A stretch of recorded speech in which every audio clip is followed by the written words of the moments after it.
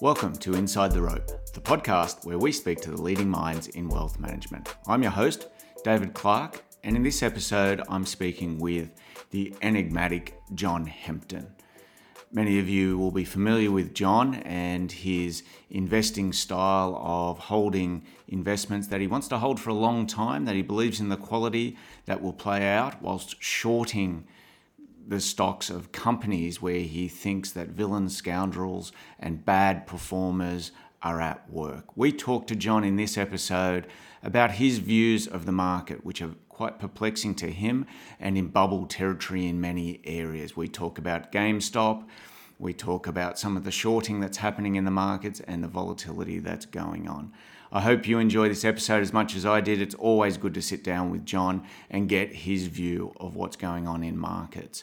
Please remember, this podcast isn't designed to be, nor is it, specific financial advice, and people should be encouraged to listen to the disclaimer at the end of the podcast and also seek financial advice prior to making any investments. Please remember to keep your feedback coming. I enjoy it. You can email me at david.clark@codacapital.com. Thanks for listening and have a great day. John Hempton, welcome back to Inside the Rope. Glad to be here. John, perhaps we could kick off, obviously, at this point of recording, the markets have been somewhat astonishing in their run. Obviously, the style of investor you are has been less than favourable. Maybe we can talk about, your performance of late and the broader performance of the market and what you think's going on. Let's talk about the broader performance first. This is most intense in the US. It's fairly intense in English language countries, and much less intense in Europe. But what has happened since coronavirus is a large number of retail clients have opened bank interactive broker accounts, Robinhood accounts, things like that. In Australia, there's a lovely little statistic, just CommSec, which is the discount broker associated with Commonwealth Bank, opened 270,000 accounts in the last reported 6 months. And 70% of those people are trading on apps, on phones, rather than on computers. This is a sort of gamification of trading. It's a very simple way of trading, but you can't be doing it with lots of information. You can't, because the phone has limited real estate. And if you look at Robinhood and some of the interactions of that, it far more feels extreme. like a digital game. Yeah, it's far more extreme in the US. Robinhood has got to the point that it's complete gamification of stock market. And there are millions of accounts. The rough figures are that 40 million Americans opened online accounts in the 6 months, wow, since COVID to the end of the year. Now, anywhere where 40 million retail investors turn up all at once, you can assume that 39.5 million of them will ultimately be shown to be dumb. Right? This is not, in the end, an easy game. It's also, in the end, a game with a lot of sharks that will want to separate you from your money. And you can't, and the skills that are necessary to do it well are built up over a lifetime. I'm going to confess that when I started opening an online account in the mid-90s, I was stupid too. And the only saving grace was that before the denouement, which came in 2000, I'd read enough history that I realized that I was being stupid, and so I avoided the mistakes. But the people who joined the market in 98 and 99 and early 2000 generally didn't avoid the mistakes. This sort of mass mania is a periodic thing in markets, but it's got bigger over time. There was a mass mania, for instance, when the railway was invented, because it allowed people all across the country to speculate in ways that they hadn't speculated before. And you got a large number of people, particularly in the US, who suddenly speculated because they could have information at 2 days lag. There was obviously a mass mania in Australia in 1969. It's one of my all-time favourites. There's a lovely book on it called The Money Miners, which I recommend left, right and centre. What was that called again? It's The Money Miners by Trevor Sykes, and it's a book on the nickel boom. And I have recommended it so many times that the publisher has put it back into print. Right. It's one of the, you can now get one of those digital prints that obviously possible with small runs on computers. But it's a really nice book, and it's a book about the nickel boom and how crazy Australia became in the nickel boom. There was about 3 months where nickel stock prices displaced sports on the back page of the paper. And there were queues, 5, 6, 7 people deep outside the stock exchange wanting to look at the live prices with binoculars as they were written up on chalkboards. But this was a speculative mania that absorbed a very large part of the company, and it ended very badly in tears. And in that case, like most speculative manias, there was something real at the beginning of it. The thing that was real at the beginning of it was the discovery of Kambalda, a very big nickel mine in West Australia, by a then penny stock called Western Mining. And Kambalda legitimately went from something like 2 cents to $10 and became a mining giant. It's now a very large part of BHP. But after something genuine happened, which created a lot of wealth, the mania got in, and almost every other mining stock issued in that time went to zero. But Poseidon, which is the central stock of that boom, wound up with a market cap many times the market cap of Western Mining, or was by far the biggest stock on the exchange. It went to zero. The mine never got developed, though quite amusingly, that mine has now been reverse merged into another penny stock that's hyping literally the Poseidon deposit again. But we are at that sort of stage where there's a mass mania. And we've seen they happen every 20, 30 years. As an investment professional, you might see 2 in your lifetime. You have a very long career if you see 3 in your lifetime. The last one, of course, was the dot-com bubble, where you had E-Trade and the online brokerage accounts advertising very heavily, and the famous ads with a baby, pushing the typewriter and on the this keyboard and making lots of money. And it was so easy that a child could do it. And of course, that ended in tears too. But also, of course, there was some real stuff at the bottom of it, right? The internet wasn't all bullshit, right? It turned out to be really important in the world. And if you bought the top internet stocks, you dropped 80% on the downturn, but you're up a long, long way now. But if you bought internet stocks numbers 10 to 30, you probably got zero for most of them. So this feels a little bit different in something like GameStop, which has been a mania, and it might be helpful for you to explain to the listeners what you think has happened in that area. But I'm not sure the business model of GameStop is seen as an Amazon of the world. No, GameStop in a small picture really doesn't matter. It's a tiny stock on which some people made $1 billion and some people lost $1 billion. It was a mass retail mania. There's a survey, which I'm not sure that I believe, but it's order of magnitude right, that suggests that more than 10% of Americans bought GameStop stock in January, which is mass mania stuff. Now, it turns out that that same survey suggested that the median spend was about $20. So what they were buying was fractional shares of GameStop on a gaming app called Robinhood. Right? The median Robinhood account is only $250. Right? You have to think of Robinhood as a bit like a sports betting account rather than a bit like a stockbroking account. Mm-hmm. But millions and millions of people bought GameStop, and almost all of those have been dudded. At the heart of GameStop were some people who learned how to game that system.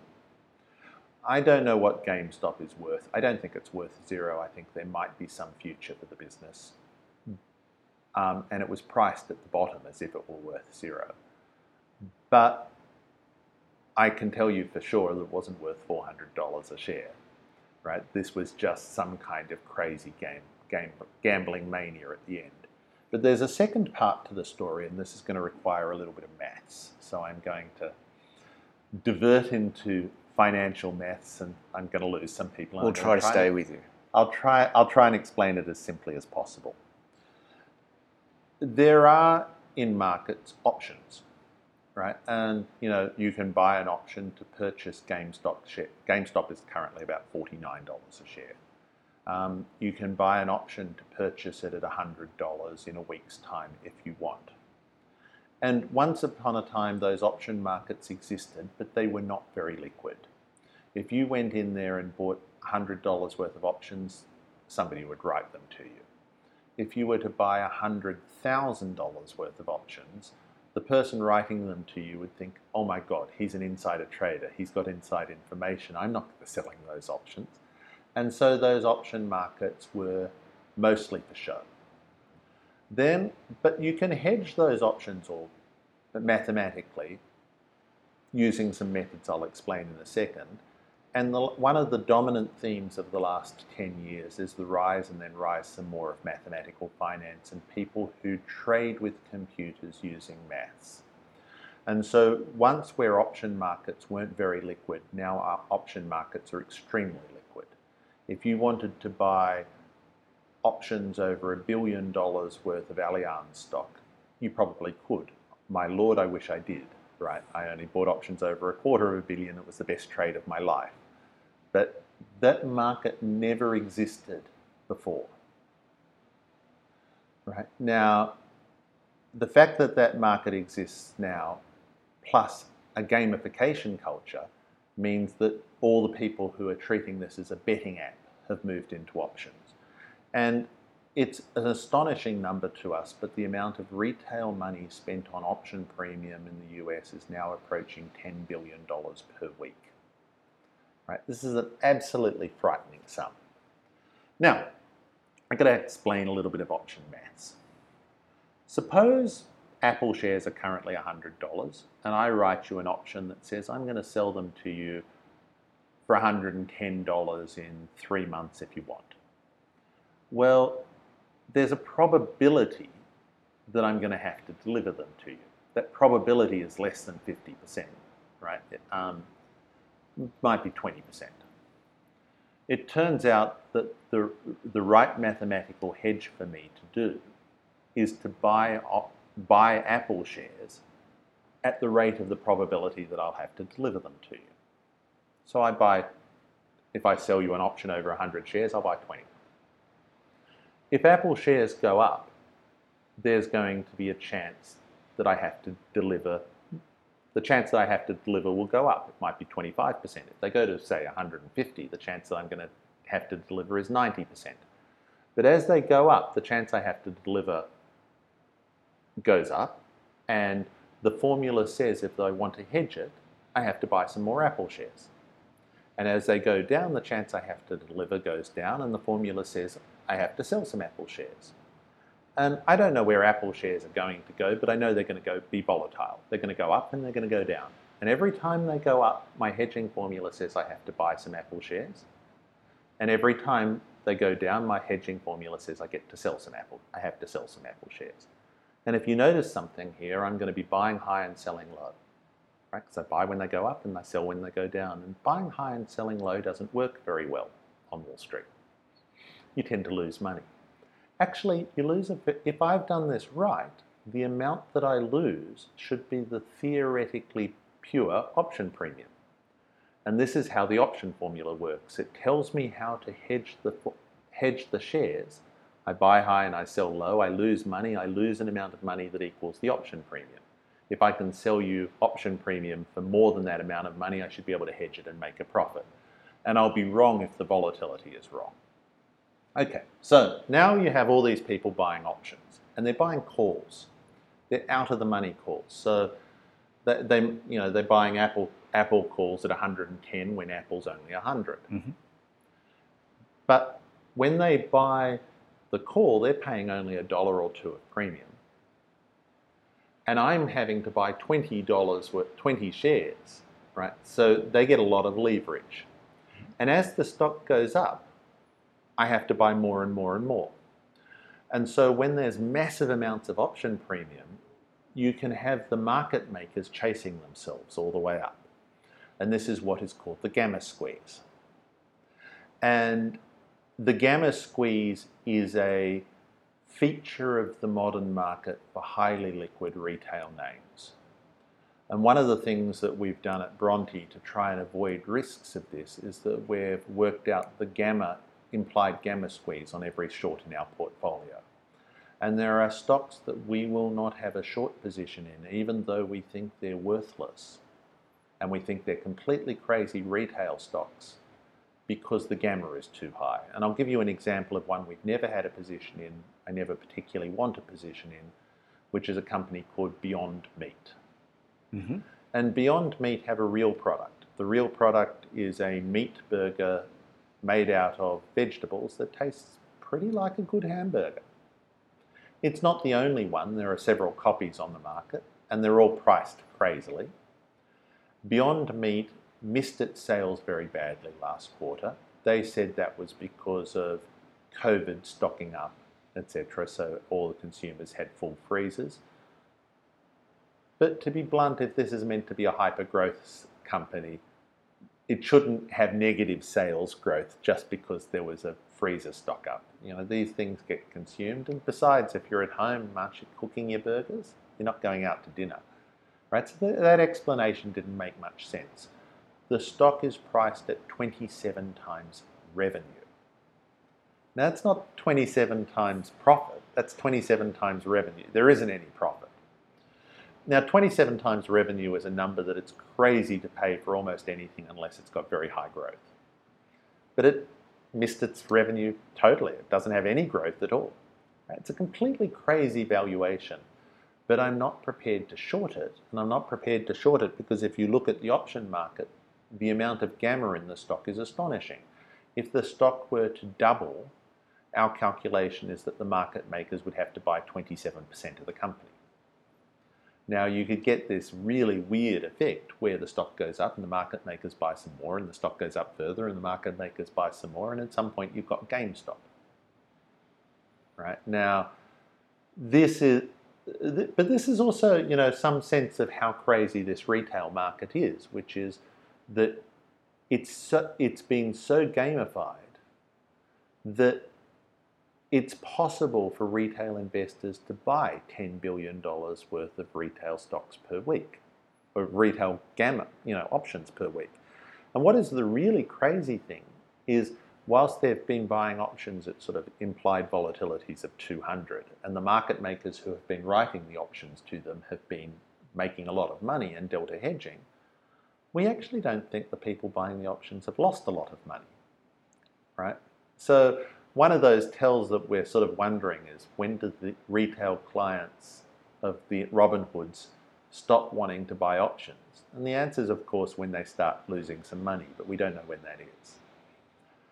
But GameStop is, in some sense, the most extreme version so far of the retail gamification of markets. And we fortunately were not short GameStop. It's not normally what we do. It's a real business that's declining. We tend to short fake businesses or really crappy, frauds. But had we been shorted, we would have been short our usual 20 bips or something, and we might have lost 2 or 3% of the fund. Not the $5 billion that one hedge fund manager lost, which was 30-40% of their fund. Yeah, I think he probably lost less on GameStop and more on other things. Mm-hmm. But part of the problem he had, and this is actually a generalized problem, is that he was short a whole lot of names that also a lot of other hedge fund managers were short. And so what happened was, when GameStop went up, he was forced to buy back stock. And he didn't just buy back GameStop, he had to buy back stock across his whole portfolio because he was becoming very leveraged. Actually, it's fairly easy to explain what his portfolio looked like. There's a single trade that has worked for the last 10 years. I would associate it with Druckenmiller, but you could also associate it with the long end of it with ARK. And you could certainly associate it with Mr. Plotkin and Melbourne Capital. And that is the idea of being long the future, short the past. Mm-hmm. And it's actually a sensible position for an investor manager over time. So along the future, short the past thing, you would own Booking.com and Amazon, but you would short Dillard's and Macy's, and you'd short their landlords like Macerich. And if you had to look at it, you'd say, well, GameStop looks awful like the past in that.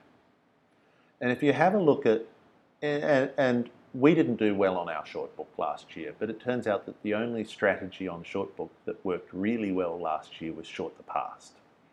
And so there were several funds who were long the future, short the past, 4 times leave it. And they had astonishing numbers, 40-50% per year compound. And in that long the future, short the past, they had a position in GameStop because it's the past. You know, you walk into EB Games, which is the Australian version of GameStop, and there might be a sort of desultory customer looking around at DVDs of games, but these days, you know, games are downloaded. Sure. Right. It's a bit like Video Easy. Right, yeah. It's gone. It's gone. But so in a lot, and if you have a look what moved that GameStop week, well, Dillard's was up like 20% and Macy's was up like 30%, but even Macerich was up. Now, you won't know Macerich, but think of it as a sort of bad second-tier landlord, right? Think, you know, Westfield is a first-tier landlord. There are, think of somebody running third-tier shopping centres in a REIT, right? You know, if you're short Dillard's and Macy's and GameStop, you're also short their landlords, right? Mm-hmm. And so what their position was leveraged long the future, short the past. Perfectly good trade, just don't lever it. With a position in GameStop that went completely crazy. Now, there are a couple of reasons why we would have lost less money. The first one is our book is far, far more diversified than that, right? In that, yeah, we're occasionally short the past, but we're not 5 times levered to short the past. The second is that we are very, very skittish when it comes to losses. The number of times that we have covered a stock and lost money, the number of times that we have had a stock that went from 10 to 0, or let's make it more realistic, 8 to 0 via 191. That was what happened to us on Wirecard, right? Is quite large, and we're not religiously addicted to any shorts, so we will just take our lumps. Now, we've been taking more lumps than normal lately, a lot more lumps than normal. And what does that performance look like over the last couple of months and February to date, for instance? Look, February to date's about flat. January was horrible. December was horrible, right? And these probably would have been the biggest drawdowns you've experienced. Yeah, this is by far the worst period I've ever experienced. Our basic shtick is find crooks and people who sell things to retail investors and short a little bit of them. And normally it works just fine, right? But suddenly we found not 10 times as many retail investors, but maybe 40 times as many. Mm-hmm. And it doesn't work fine at all now, right? It's been a very good way to lose money, and we've had to cover lots and lots of positions. And to be frank, the job at the moment is not to make money. The job at the moment is to avoid the stampede and have the positions left when the market turns, and to try and work out what the turn is. So you're convinced the model isn't broken forever? I'm convinced of that, but I'm also convinced that I have to deal with the current reality. Mm-hmm. There's no way that 40 million retail investors have just come along and found a perpetual gold machine, right? This does not exist. They can't all be right, and they can't all get rich, right? There is not enough productive capacity in the world to solve the problem of making them all rich. We have no doubt about that, right? I mean, maybe we're wrong and somebody invents, you know, a dematerializing machine on Star Trek that creates instant wealth for anybody that wants it, right? But shy of that, there's no way that their collective expectations can be met. This market will end, right? Whether it ends this month, next month, or in 5 years' time, I do not know. And if it's 5 years' time, I'm going to say that, well, you know, it does look rather broken, right? At some point or other, we will retreat to nothing in that case, right? We don't think it's 5 years. If you go read, say, The Money Miners, the period at which the stock market was exciting enough that people wanted to queue outside the stock exchange with binoculars to read the chalkboard was only a few months. We're a few months in now. We had a bit of a hiccup last week where 2 or 3 days the retail mania crowd started losing money, and then Friday it bounced again and I felt miserable, right? But at some point it's going to end. And John, I think you've identified a trading idea around a large manager overseas that's attracting lots and lots of retail money. Do you want to talk us through that? Some of it, no. Right. Only what you can and what you're comfortable. Well, one of the things that we're trying to do is to work out who buys this crap. So we have biotechs that we think are real and biotechs we know that are fraudulent. And the ones that are fraudulent have gone up further than the ones that are real. And every now and again we find a fund manager whose portfolio is full of this crap and we trade against them. The last really good example was an English fund manager called Woodford. Mm-hmm. And Woodford had one of the best records in UK funds management. The phrase, the Warren Buffett of England used to be associated with him. He eventually went out on his own, and the portfolio wound up being 50 or 60% full of frauds. It was an absolutely astonishingly awful portfolio. If you're an Australian investor, you might know it because Link Group, the Australian share registry and sort of back office company, was actually the back office for Woodford, and they eventually put him out of business, and they're being sued by Woodford, right? And there's a whole lot of Woodford-related legal costs going through their accounts. But Woodford was spectacular. And when it imploded, you could sort of see the process, and you just shorted everything in his book. And everything we touched Woodford associated made us money. Right? And our lesson was that we probably should have done it at 5 times the size, because whilst we made money on it, it was like only about 3% of the fund, and it was one of the best trading ideas in recent times. We actually have a collection of fund managers that look like that, some very big, some less big. I really don't want to name them because if I'm going to suggest that they're the next Woodford... And the growth of some of these managers has just been phenomenal. But the growth of Woodford was fantastic, right? One of the beautiful things about buying small cap frauds in quantity is that you buy them, the price gets bid up. You wind up being one of the best performed fund managers. More money flows into you. You buy more of them, the price gets bid up. We have seen fund managers mark their book many times. One of those questions I asked, there was a fund manager in Australia where there was an insider trading case, and the insider trading case involved the staff member telling another person that they were buying stock. And they were buying so much of it that they moved the price 20%, which made it good to insider trade. And my reaction is, that's disqualifying for a fund manager, right? Because at that point, you know you're marking your book, right? Well, marking your book has become really common in small cap crapland, right? And the retail investors are completely indifferent to the idea that the fund manager that they're pouring the money into is marking their book.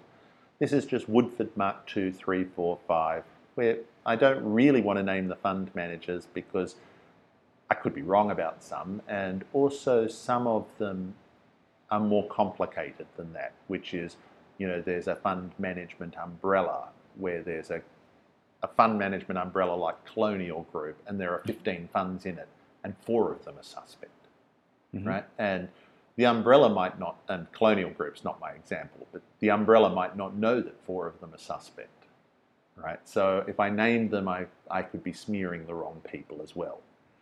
But the idea of mass retail flows and marked books is an idea that pops up again and again and again. In Australia years ago, people might remember Greenchip. right? Greenchip was a fund manager that explicitly bought all these small cap stocks that they touted as the future. And it was a beautiful buy tomorrow sort of sell story. And Greenchip, when the flows stopped, the small cap stocks that they owned dropped 90%. Now, I don't know whether that was malfeasance or just negligence, right? But the effect was the same, which is that flows were good and they bid up the stock price, and then flows became bad and then that collapsed the stock price, right? And this is a repeating theme in funds management, and we're seeing it on a grand scale at the moment.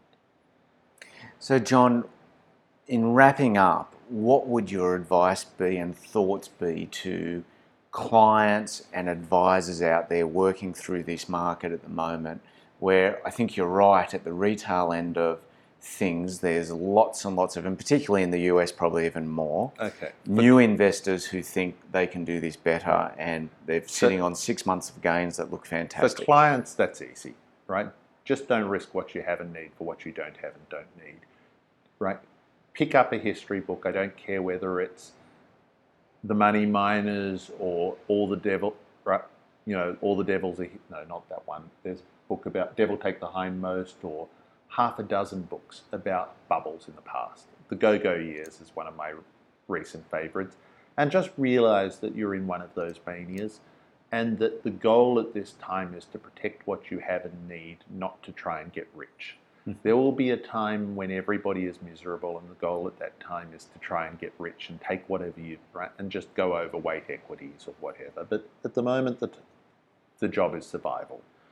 For a financial planner, that's a harder thing, because you're guaranteed to look like an idiot.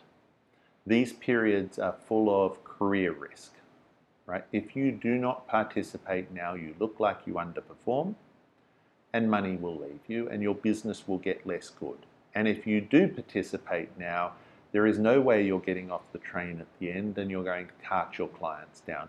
You have no choice at this point but to look like an idiot. You just don't know when you're going to look like an idiot. There's not much a financial planner can do to save their business now. If their business is problematic because of that, it's problematic. You can solve that long term by educating your clients. You can say what you do, you can talk to them honestly, you can make sure that they're aware of the risks of the market, right? And hopefully most of them don't leave you. And when I talk to really good financial planners, and I know a few, I ask them the question, how many clients have you lost? And they'd say 1 or 2 or 3. And if I talk to very ordinary middle market financial planners, it's 15 or 20, right? There's no solution in the short term to this problem, right? If the client's determined to go out and leave you, the client's determined to go out and leave you. There's a solution in the long term, which is to educate your clients and have good clients and offer a consistent product and make sure. And I'm going to plead the case of a good financial planner now, right? Because that's what they'll do for you, right? They'll just keep you away from the sort of white heat of the moment. But there should be a time also where you probably want to go towards the white heat, and most good financial planners are actually not very good at that, right? But at the moment, there's no solution. For an individual, just be careful out there. And for a financial planner, keep telling the clients the truth, but it's late in the cycle and they'll do what they want to do. John Hempton, thank you very much. Really enjoyed it. Hopefully we can do it again sometime. Okay, thank you. Thank you for listening to Inside the Rope with David Clark. Be sure to subscribe to this podcast on iTunes. You can connect with David by visiting codacapital.com.